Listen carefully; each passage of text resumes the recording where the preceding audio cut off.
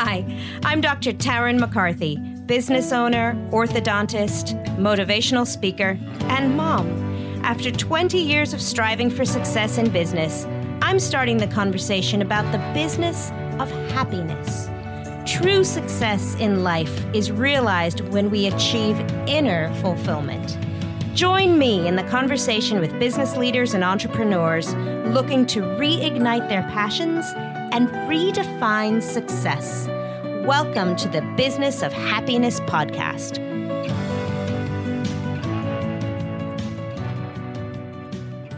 Hello and welcome to the Business of Happiness podcast. I'm your host, Dr. Taryn McCarthy, and I am just so grateful to have you here today.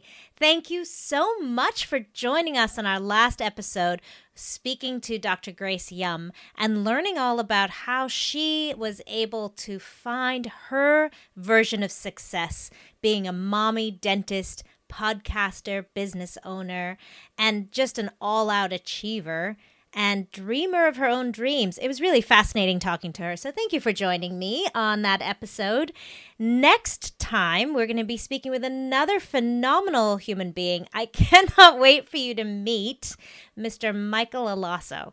This interview is so full of pearls about how to bring your best self, especially in the digital age. And with all of our presence online and on screens, he really is an expert because he is an actor, a producer, a director, and very familiar with interacting with and understanding the needs of your audience. So please definitely check that episode out in our next episode.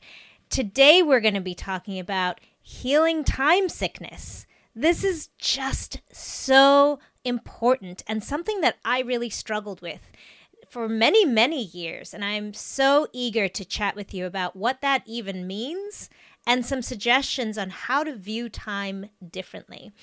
And before we get started in today's episode, I do just want to welcome all of our new members at an incredible private Facebook group, the Business of Happiness Hive.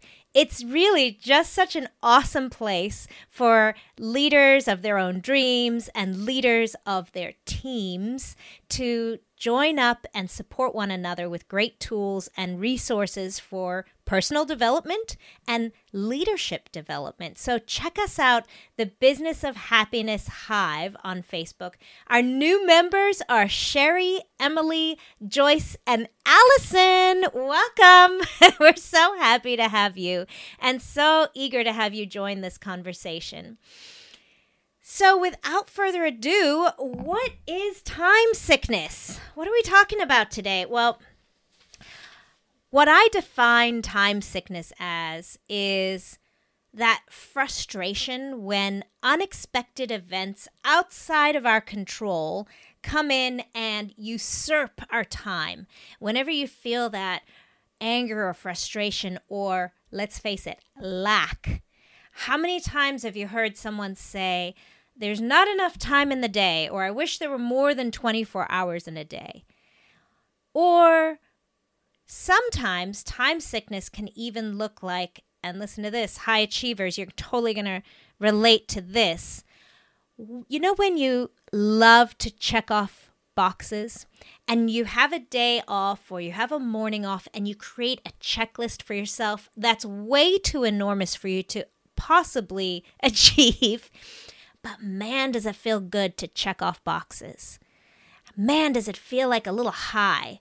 In fact, can you relate to this feeling of when you're multitasking like a king, multitasking like a boss, and you get on this little high, like doom, doom, doom, got this one, got that one, got that one. And then you get to the end of your list and you start looking for more. This happens to me still to this day. I'll catch myself when I'm multitasking and it feels so good and I'm in such a flow, and then I want to look for more and I complicate things and I build up a little bit of anxiety, but ooh, does that anxiety feel good? That is time sickness. Because even though in the moment it feels so good, I know I'm going to be suffering that night. And now I'm going to be spinning and spinning at 2 a.m. because I just can't turn off. Those are all symptoms of what I call time sickness. So how do we even begin to address this? You know, Einstein said the distinction between past, present, and future is only a stubbornly persistent illusion. Really? Really? I mean, I'm pretty sure I know what the past was and what the present is and what the future is. But here's the key that Einstein was telling us about, is that the only moment that matters is now. And that there really is no distinction. That there's no such thing as time running out. This is our perception in society, is that we're running out of time. We all live as if there's this bank account that we're draining constantly, and we're watching that bank account kind of diminish. And as if one day we're going to wake up and we only have a couple cents left in the bank account. But the truth is that in any moment we have this enormous abundance if we will allow ourselves to see it that way. The most impactful practice that I have found to address time sickness is that of being present in the moment. And for me, one of my greatest kickoffs, one of the greatest ways that I can assure for myself to be present in the moment is to come back to my breath. So whenever I find myself feeling a little bit agitated, or that little high of checking off boxes, which I know is a dangerous one, or when I feel like I just am running out, there's not enough time in the day, my practice is literally to slow down and take a deep breath. Literally breathe in and breathe out.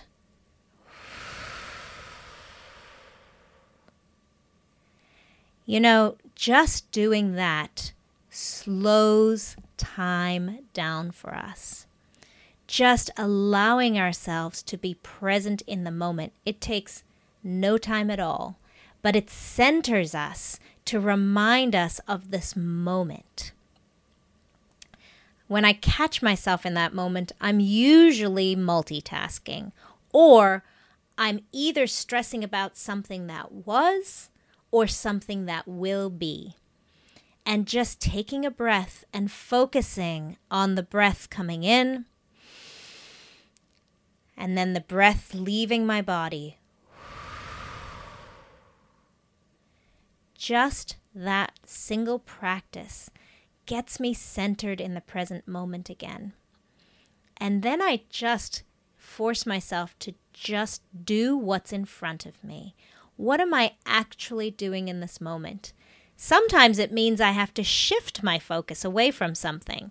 So busy moms, you'll know this. You'll know this familiar feeling of trying to get dinner done, and you're on the phone, and you're planning the school lunches for the week, and you're thinking about the conversation you had with your colleague at work, and now your daughter's asking for your attention.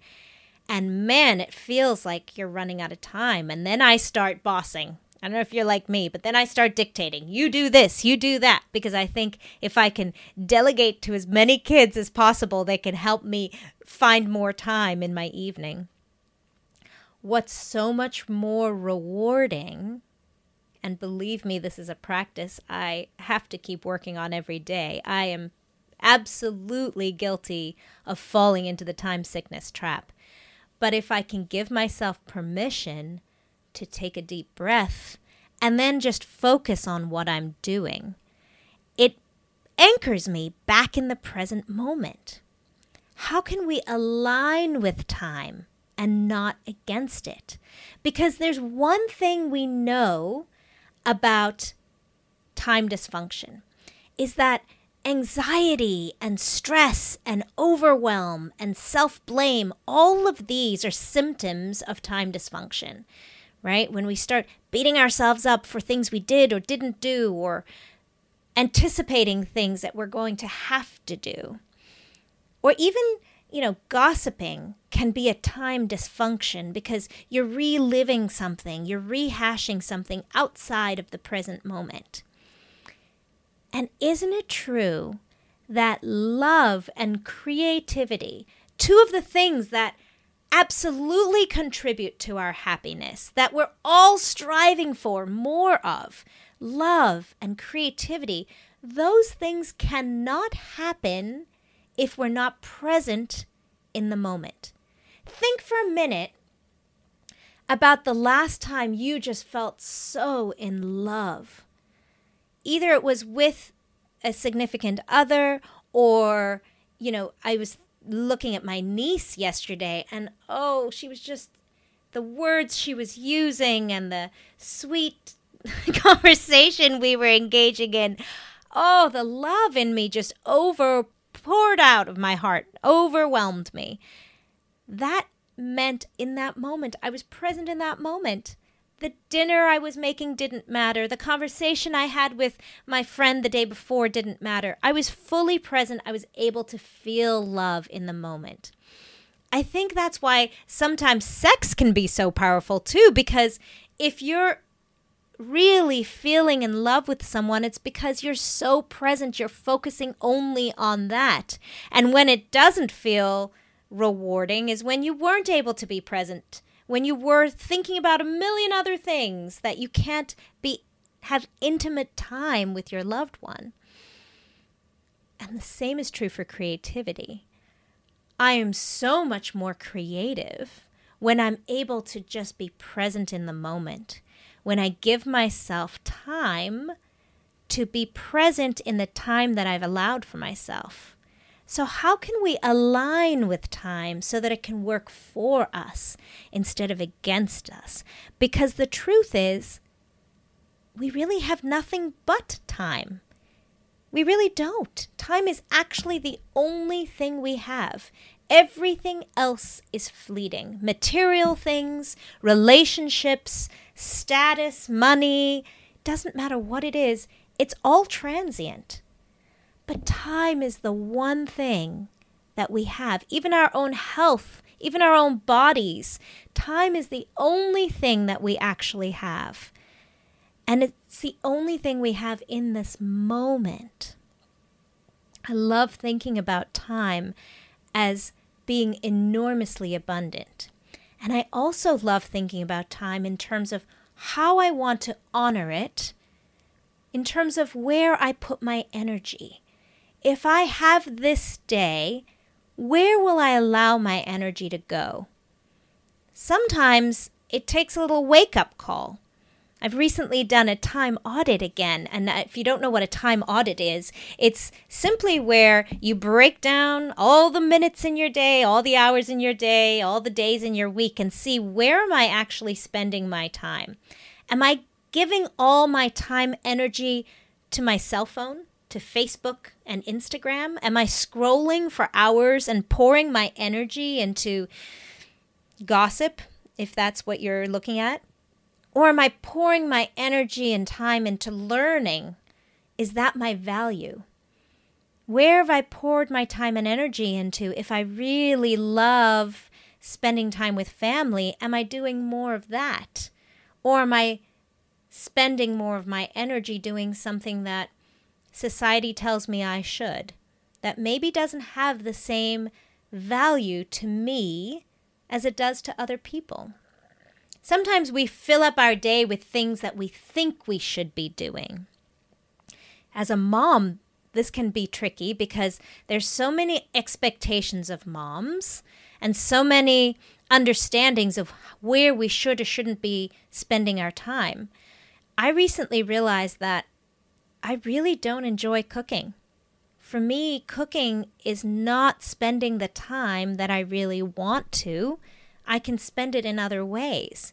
And so I've had to let go of that expectation that I always need to be cooking the fresh, healthy meal, which is something that I did for years and put a lot of pressure on myself to do so.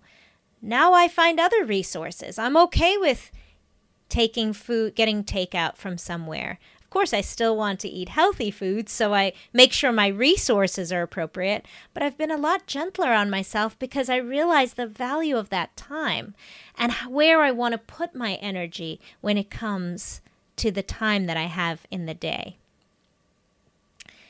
I think that time can be an enormous gift. And the reality is that we can look at time more as a playground. I like thinking of it that way because when we think of children at play, it's almost like they've stepped outside of time. They've learned how to just fully engross themselves in what they're doing. And if you think about watching children play, they don't know what time it is. They don't have an agenda. In fact, it's almost whiplash when you jerk them back into time and you say, wait, you got to be ready in a few minutes. In fact, I've noticed that with my own children. If I whip them out of an activity, they almost are jarred and upset. Whereas if I can give them a little bit of a warning, 5 more minutes, and then we're going to be changing our activity, that's a little gentler on them. Almost gives them a little invitation to step back into time because they've literally stepped out of time. You know, I was having a conversation with a friend of mine earlier, and we were talking about having fun. And I have an interesting history with fun in my life. I'm still trying to define what fun is for me.